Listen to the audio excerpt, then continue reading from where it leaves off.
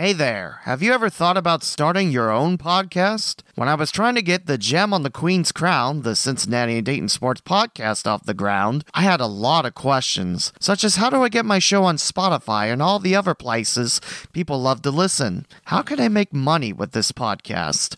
And where do I want to host this show? The answer to every one of these questions is really simple. Anchor. Anchor is a one-stop shop for recording, hosting, and distributing your podcast. Best of all, it's 100% free and ridiculously easy to use. And now Anchor can match you with great sponsors, so you can get paid to podcast. As an Anchor user myself, I love how easy it is to upload my podcast and the fact I can get it to Spotify and other platforms. Plus, I love the fact I can now start making money with my talent and my podcast. So if you've always wanted to start a podcast, make money doing it, go to anchor.fm/start to join me and the diverse community of podcasters already using Anchor. That's anchor.fm/start.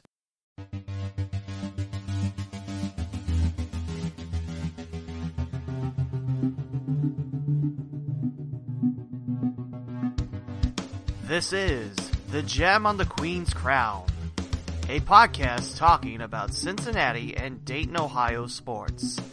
Here's the host, Lee W. Mowen.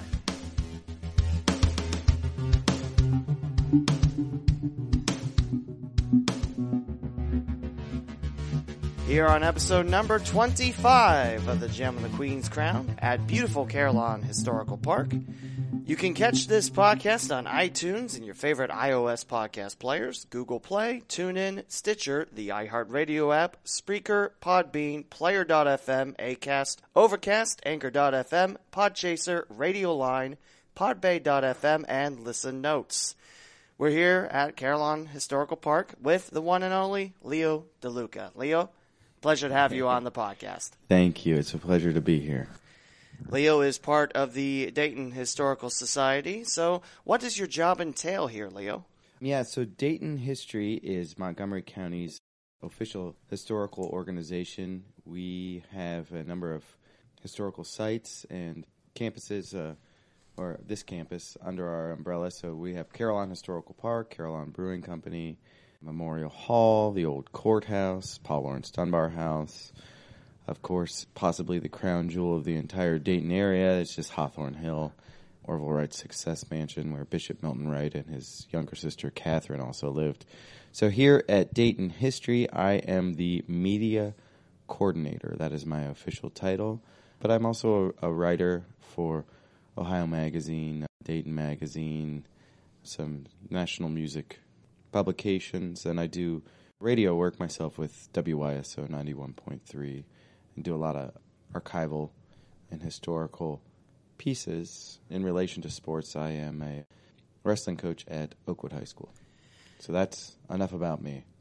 Working radio with WYSO, that's a fine station. I know my first boss at Wright State and WWSU was Juliet Fromhold. She's a hard-working lady. Yeah, she's amazing. I love Juliet. So she absolutely really keeps the momentum going at WYSO for sure. What does the media coordinator job entail here at Dayton History?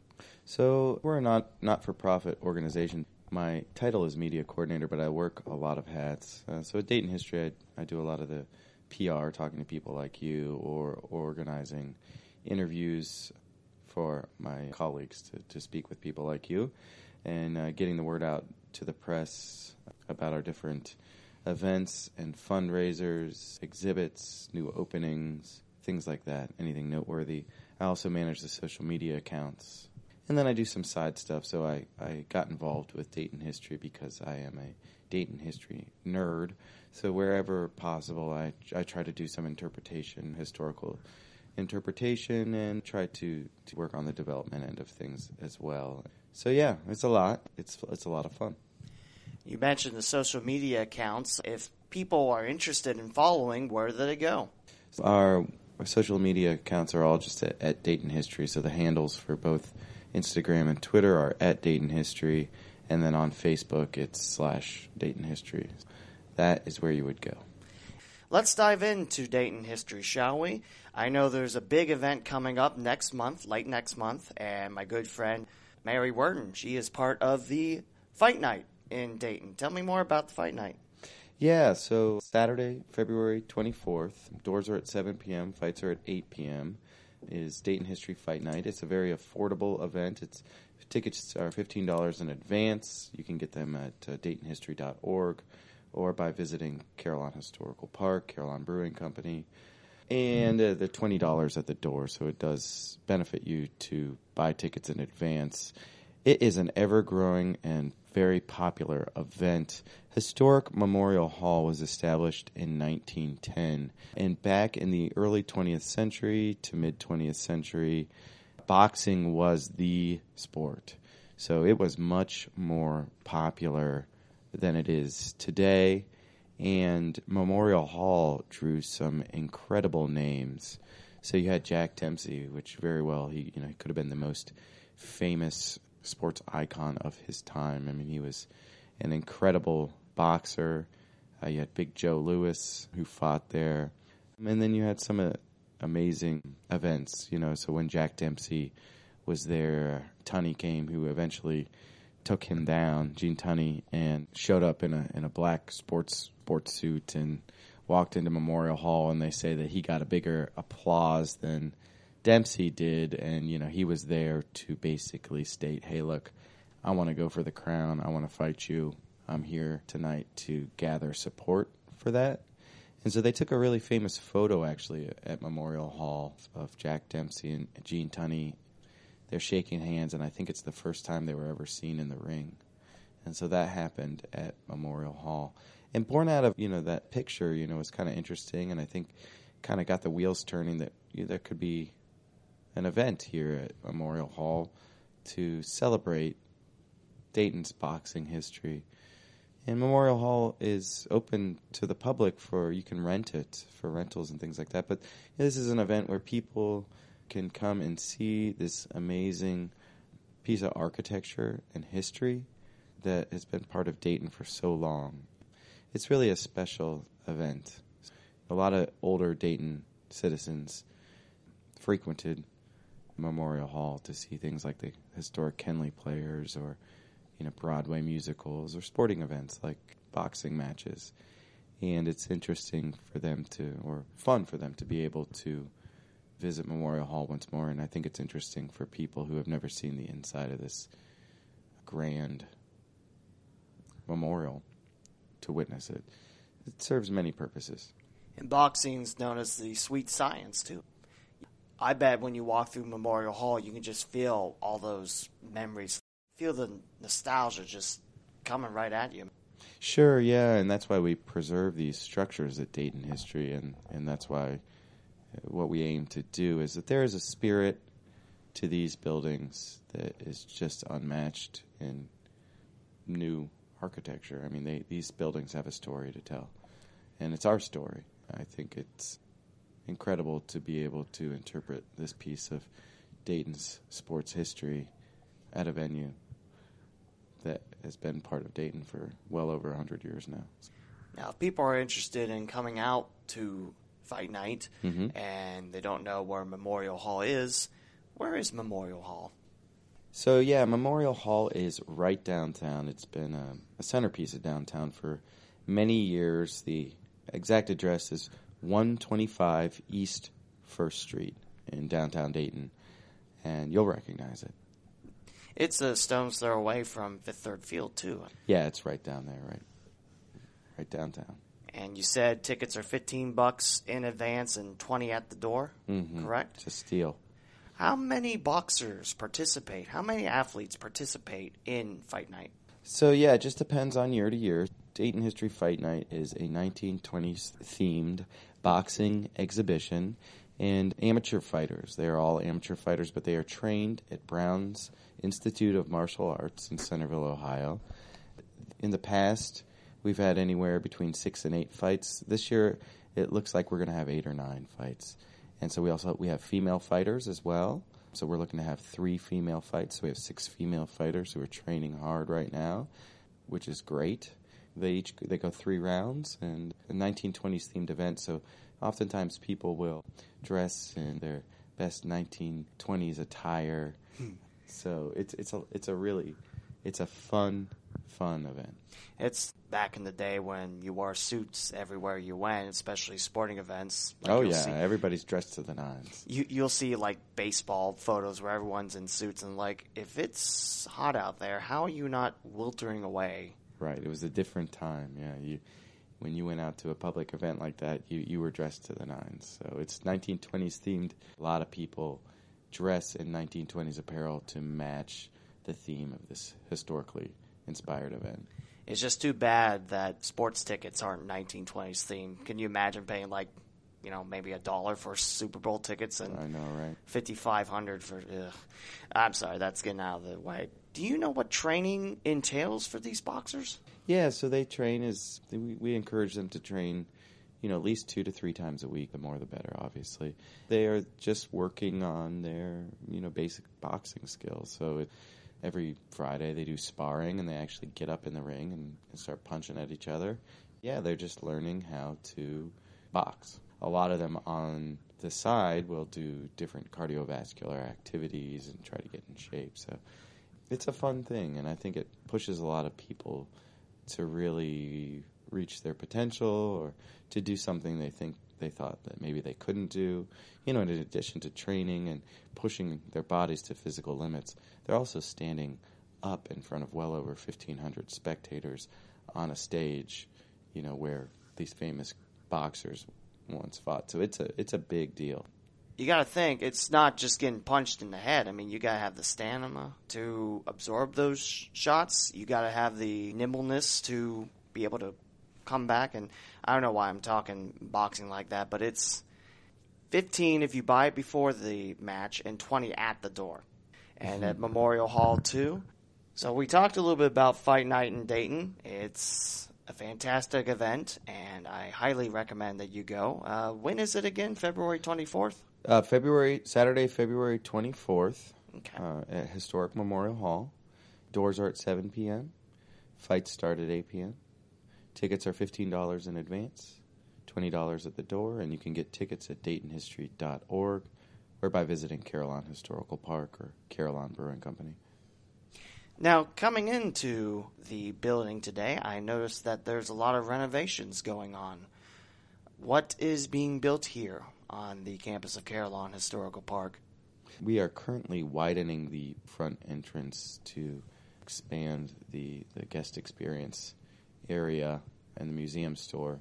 So that's what's happening when you see the construction there, but it's always moving here at Carillon Historical Park. There's always something new that is in the works. So it's a 65-acre campus. It's been here since 1950, and in recent years we have really expanded upon the attractions and offerings at Carillon Historical Park. I know there's Culp's Cafe, which is only open during the warm seasons here in Dayton, Ohio. There's the beautiful tower, which during Christmas season you just see all the lights. And coming out of UD Arena and going out of the parking lot, it's breathtaking just see. Yeah, I mean, it's an interesting piece of architecture, and it's obviously an iconic Dayton structure at this point. Deeds Carillon, dedicated in 1942, so we celebrated 75 years of Deeds Carillon last year. But that is Ohio's largest carillon. It's a musical instrument as well, and it was built by Reinhard and Hofmeister, the same architectural firm that built Rockefeller Center in New York. So it's got some really interesting history tied to it, and the grounds around Carillon Historical Park, a lot of people don't know this as well, were done by the Olmsted brothers, a famed landscape architectural firm that the family company that the family did sites such as Central Park in New York, Prospect Park, Biltmore, grounds around Capitol Building in D.C., and the list goes on. And if I remember correctly, the original bells on the tower were replaced in 1988, so those new bells they're about as old as I am. Yeah, so it used to kind of hang more like a chandelier in its original design, and then they put the playing tower up higher. It's easier for our Carillonor to play. He prefers this method. And so, yes, that was done in the 80s. And, Yeah, but the basic facade is still the same. When people visit Carillon Park, what can people expect to see in terms of historical places? Yeah, so, Dayton, first of all, is an extraordinary city in terms of its history. For a city its size, it has historically punched above its weight.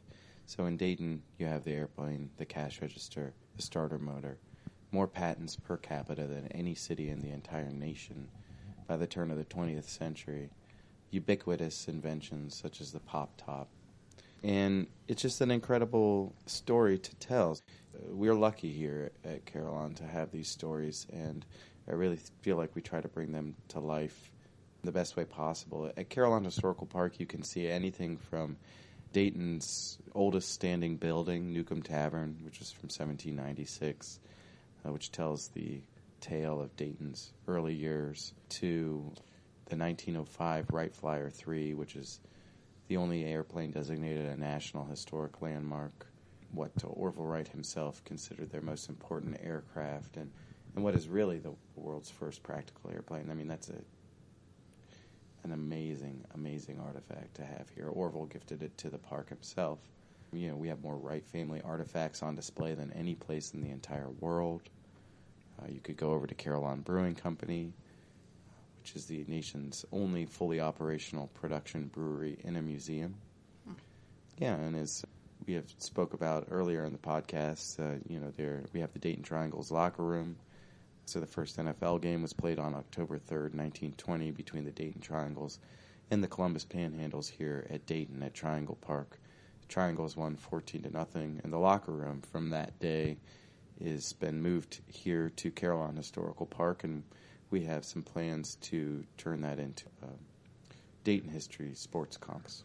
Now, when you say the original Dayton Triangle's locker room, when you say locker room and you think about today's lockers, you got the metal lockers you can go in, you lock them up. What's the Dayton Triangle locker room like? It's like what you see today. I mean, very simple structure, but it's incredible for its significance in being the locker room that was utilized during that first NFL game. Now, this is during the time for football where you didn't have the helmets you have today. You had the leather caps, I believe? Mm-hmm. Yeah, it was certainly a different sport. We didn't concern ourselves as much with concussions or bell ringers or anything like that. I think you just took it. And that inaugural season that the Dayton Triangles played in 1920, which the NFL recognizes as the first game, is that first October 3rd, 1920. Big Jim Thorpe, the famous Olympian, was the president of that new league. And, the Triangles, which I think is a really interesting piece, is, they go on to play teams like the Chicago Bears, the New York Giants, the Green Bay Packers, names we still know and love today, and finally disbanded in 1929. But to have teams like that here in Dayton playing our very own Dayton Triangles is an incredible piece of history in and of itself. And when you watch the NFL today, the closest team we have is the Cincinnati Bengals, or the second closest would be the Indianapolis Colts, third closest would be the Cleveland Browns. You watch the NFL and you don't realize birthplace, the first game, right in your own backyard in Dayton, Ohio, USA. Yeah, Dayton. Seems like we joke here at Carillon Historical Park that all roads lead to Dayton, but really it's true that there's so much that came from this mid-sized city. I think I read one time where around Dayton, Ohio, there's 75% of the population in a 500-mile radius around Dayton. Yeah, I'm not sure. I'm not sure on that, but I read something about that, and it's just it makes sense. Dayton's kind of the crossroads of America. You got I-70, I-75. Mm-hmm. The heart of it all, baby. As the Flyers say, the epicenter of college basketball. So this is a very great city here in Dayton, Ohio. I know things have kind of taken a tumble. NCR packing up, leaving for, I think they're now in Atlanta. They're moving for the third time. In Georgia, yeah. Yeah. Mentioned NCR, General Motors, that abandoned plant in Moraine type of thing. But Dayton still has a lot of great history on it. And before I continue on with the questions about the Dayton Triangles, I do want to give a shout out to Doug Brown, part of the Gem City Sports Network. He has a historical sports podcast, Miami Valley Sports History, and on episode 4, he interviewed Leo DeLuca as well. So I'm not trying to steal Doug's thunder here. It's an idea that I think Doug actually introduced to me a while back, and I finally got the jump on it a while ago. So again, if you want to listen to that, it's episode 4. It's on gemcitysports.com. Let's continue with episode 25 of the Gem on the Queen's Crown. I'm here with Leo DeLuca. Leo, thank you for giving me your time today to talk Dayton sports history.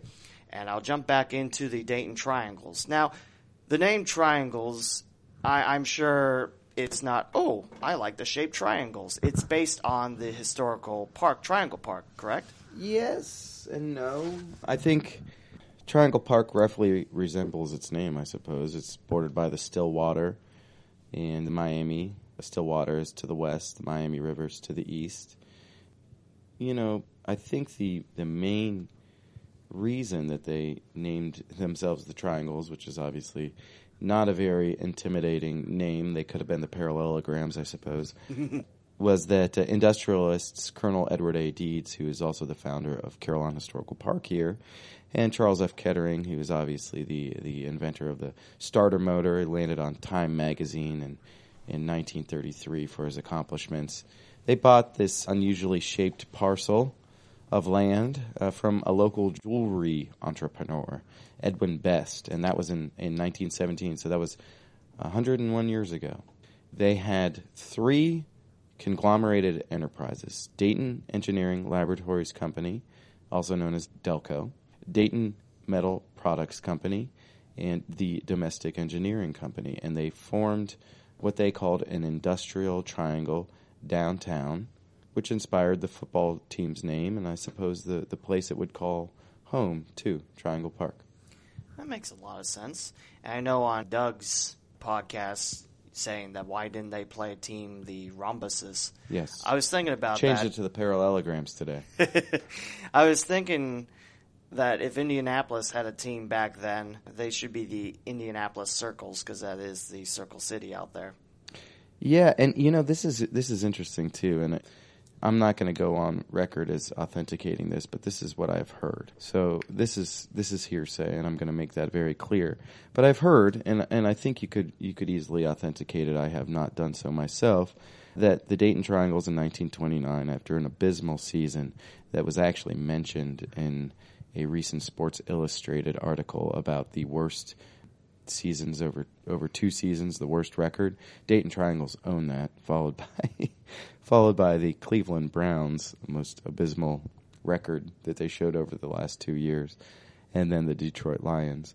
Anyway, when the Triangles bombed, and in 1929 they were sold to the Brooklyn Dodgers. The Brooklyn Dodgers eventually became the Baltimore Colts, and then the Colts were sold to Indianapolis. So you can trace the Triangles to the Indianapolis Colts. You can. I haven't done so. And I think that you might be able to. I'm not sure that is actually true, but I do believe that it very well may be. And I made that Indianapolis Circles joke just on a whim to talk about shapes. Mm-hmm. I made a shapes joke, and it's very impressive. You basically have what was the Dayton Triangles over in Indiana. In that first season, too, the Cardinals are the only team that was in that first 1920 league. I think they were in Chicago at that time, but they're at the Arizona Cardinals now. When they moved in the 80s, they were the Phoenix Cardinals for a time. Yeah, so they were the Chicago Cardinals in that original team. And then you had the Decatur Staleys, which the team George Papa Bear Hollis moved to Chicago and renamed the Bears in 22. So that was the part of that first year, too. Just hearing the history of what our current NFL franchises, it's all from Ohio, really. Yeah. You know, you have the Hall of Fame up in Canton because that's where they formed this league.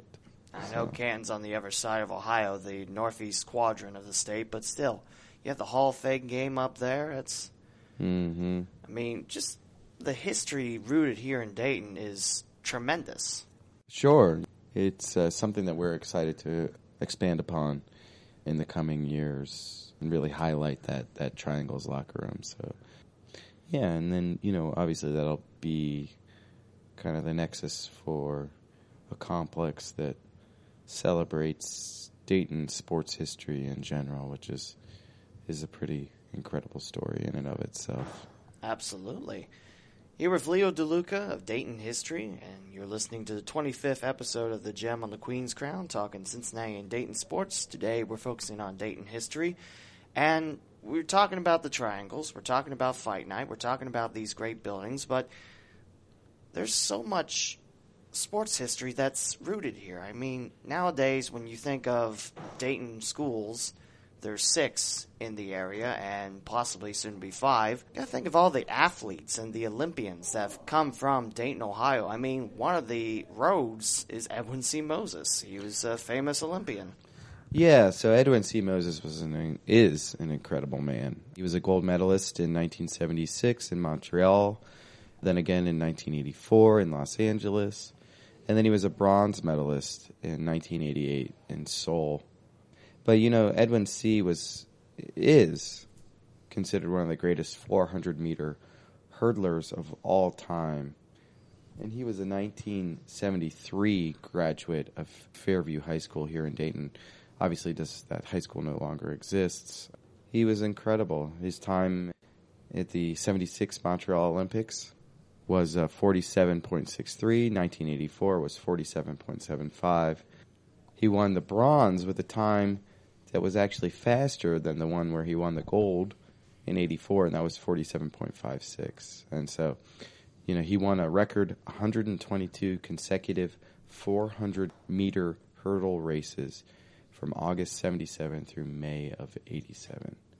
And ESPN listed Moses among the 50 greatest North American athletes of the 20th century. He was an amazing man. I mean, not only you're representing Dayton, Ohio, but you're representing the United States of America when you go to the Olympics. And what Moses did is quite impressive. I mean, with this knowledge that I'm picking up today, when I work at UD, I'm going to think, wow, Dayton's incredibly lucky to have an Olympian that's done such great work like Edwin Moses did. Mm-hmm. Yeah, he was an amazing man. I mean, Dayton's also had more Olympians as well, too, right? So, yeah, I grew up in Oakwood, nearby Oakwood, and one street over, one of my dear friends, Katie Adair, her stepfather at the time was Bob Schul, the Olympic gold medalist. And we got to I remember as a boy, when I was at probably 13 or 14, going over, and he got out the old film and set up the projector, and we watched his gold medal race. So he won the 5,000-meter run at the 1964 Tokyo Olympics, and he became the only American to ever win that event. And he was a 1955 graduate of nearby Milton Union High School and a 2-time national champion. He was a coach over at Wright State University, a coach of the Bob Schul racing team, and the 1971 Malaysian national team. He set 5 American records and 1 world record. So his personal best times at the 1 mile, 3 minutes 58 seconds. I'm lucky if I can do a quarter mile in that time.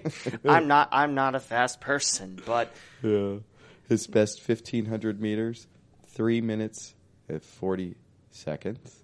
His best 3 mile, 13 minutes and 10 seconds. 5,000 meters, 13 minutes and 38 seconds. And the 3,000-meter steeplechase would have been 8 minutes and 47 seconds. The dude could run. Yeah, that dude is fast. Mm-hmm. That's quite impressive. We're talking Dayton history. We mentioned the Olympians that have hailed from the Dayton, Ohio area. We talked a little bit about Dayton Triangles. Fight Night, we'll touch on that when we wrap up episode 25. I also like to mention, too, the 2 Division I schools in the Dayton, Ohio area, the Dayton Flyers and the Wright State Raiders. They're both touching on the aviation history here in Dayton. I mean, Wright State named after the Wright brothers, and Flyers, Mm-hmm. I mean, it's always been something I admired about both schools. It's both, an homage to Dayton, Ohio. Mm-hmm. That's certainly the most incredible story in Dayton history, and I honestly don't see how it will ever be paralleled. I mean, it's an unparalleled story. Two Dayton, Ohio bicycle makers who are, not completely, but they were both just high school. Well, Orville was a high school dropout. He dropped out before his senior year. Wilbur picked up his high school graduation diploma certificate. So these two brothers that were completely self-funded from monies from their bicycle shop that had a lot less education, were able to do the impossible, in quotation marks, something that men with a lot more education and a lot more financial backing had been unable to do time and again. And it's just an incredible story. So it is the story. David McCullough wrote the New York Times best-selling book on the Wright brothers, and Tom Hanks bought the rights to it, and maybe an HBO miniseries on it all. But not sure about the Wright brothers athletes other than, when they were younger, actually, they were athletes. Wilbur was injured in a hockey-type game. Orville was known as the Scorcher for his times with bicycle racing. So it's kind of interesting, yeah.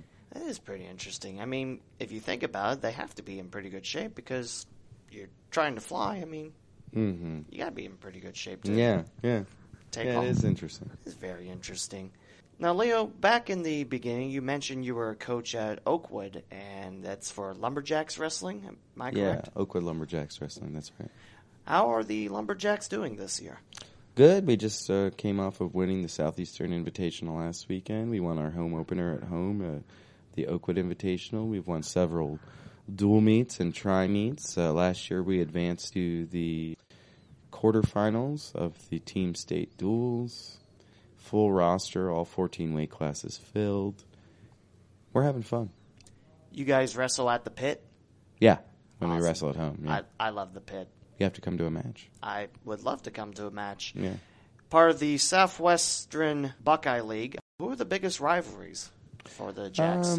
Valley View is loaded this year. They have a tough wrestling program. Historically, Bellbrooks had some really great wrestlers come out in recent years. We just beat Monroe, so they're part of our league. We place above Northridge and Dixie and a lot of these schools that are in the SWBL. You mentioned the Bulldogs earlier, too. Yeah, Milton Union is a tough team. They have some tough wrestlers. I'd say Valley View is probably the biggest rival this year. I remember when I went to school at Valley View, the head coach of wrestling, I don't know if he's still there anymore or not, but he was also the gym teacher. Bill Miller? He's still there. He's still there? Mm-hmm. Awesome. Mm-hmm. That's and pretty they cool. have a great wrestler. His name is Stone Day. He's a 195-pounder, and he got second in the state last year. He beat the guy from Graham who got the state championship. I think he beat him twice, and then lost in the finals. He beat someone from Graham who happens to be like the Ultra Zeus of high school wrestling in the area. Exactly. That's and then so he's projected to be the state champ this year. He's an incredible athlete. So you mentioned to me before we started recording that Oakwood Wrestling actually has the first wrestler from Southwest Ohio that was a state champ. Yeah, Dan Howell, 1973, was the first state champion from the Dayton area. Oakwood has never had a state champion since, so we are on the lookout for the next one. It could happen this year for you guys. I hope so. What's the rest of the season look like for the Lumberjacks? We are going to be headed to the team state duels this week. We got to go to the Eaton Invitational, got the SWBL conference meet, and then sectionals, district and state. Leo, thank you for your time today. This has been a lot of fun, and definitely if people are interested in learning more about Dayton history, Dayton sports history, where do they go, and how much is it to come here and learn? You can go to DaytonHistory.org to learn about Dayton's incredible history of innovation and invention. Again, Dayton has had more patents per capita than any city in the entire United States by the turn of the 20th century. The airplane, starter motor, cash register, all those stories are told here in a pretty unparalleled fashion. Again, we have more Wright family artifacts on display than any place in the world. A whole collection of NCR cash registers tell the story of the starter motor in Deeds Barn here at Carillon Historical Park. The actual barn where they created that starter motor that revolutionized the automobile industry is here at Carillon Historical Park. Soon we'll be telling these sports history stories. We have the Dayton Triangle's locker room here. So DaytonHistory.org is where you can learn more. For Fight Night, Dayton History Fight Night, which is Saturday, February 24th at Historical Memorial Hall. Fights are at 8, doors open at 7, $15 in advance. You can get tickets online at DaytonHistory.org or DaytonFightNight.com, or you can come visit us here at Carillon Historical Park, pick up a ticket for Dayton History Fight Night, and explore the wonderful 65-acre campus we have here. And also say hello to our good friend Mary Wharton as well. Hopefully I'll have Mary on a future podcast episode. But Leo, thank you so much for your time today. I learned a lot, and I am very appreciative of the opportunity. Thank you so much for having me, Leo. I really appreciate it as well. And the next time you work at WYSO, tell Juliet that Lee says hi. I definitely will. You can listen to this podcast on iTunes and your favorite iOS podcast players, along with Google Play, TuneIn, Stitcher, the iHeartRadio app, Spreaker, Podbean, Player.fm, Acast, Overcast, Anchor.fm, Podchaser, Radioline, Podbay.fm, and Listen Notes. And Leo, one last question. If people want to follow Dayton History on social media, where do they go? Right, so Facebook is just /Dayton History, and then our handles for both Instagram and Twitter are at Dayton History. Go follow those accounts, people, and learn yourself some history on Dayton, Ohio sports. That will wrap things up for episode number 25. We'll talk to you again soon on episode 26. This is Lee W. Mowen signing off. Thanks for listening to The Gem on the Queen's Crown. Don't forget to like the Facebook page, The Gem on the Queen's Crown.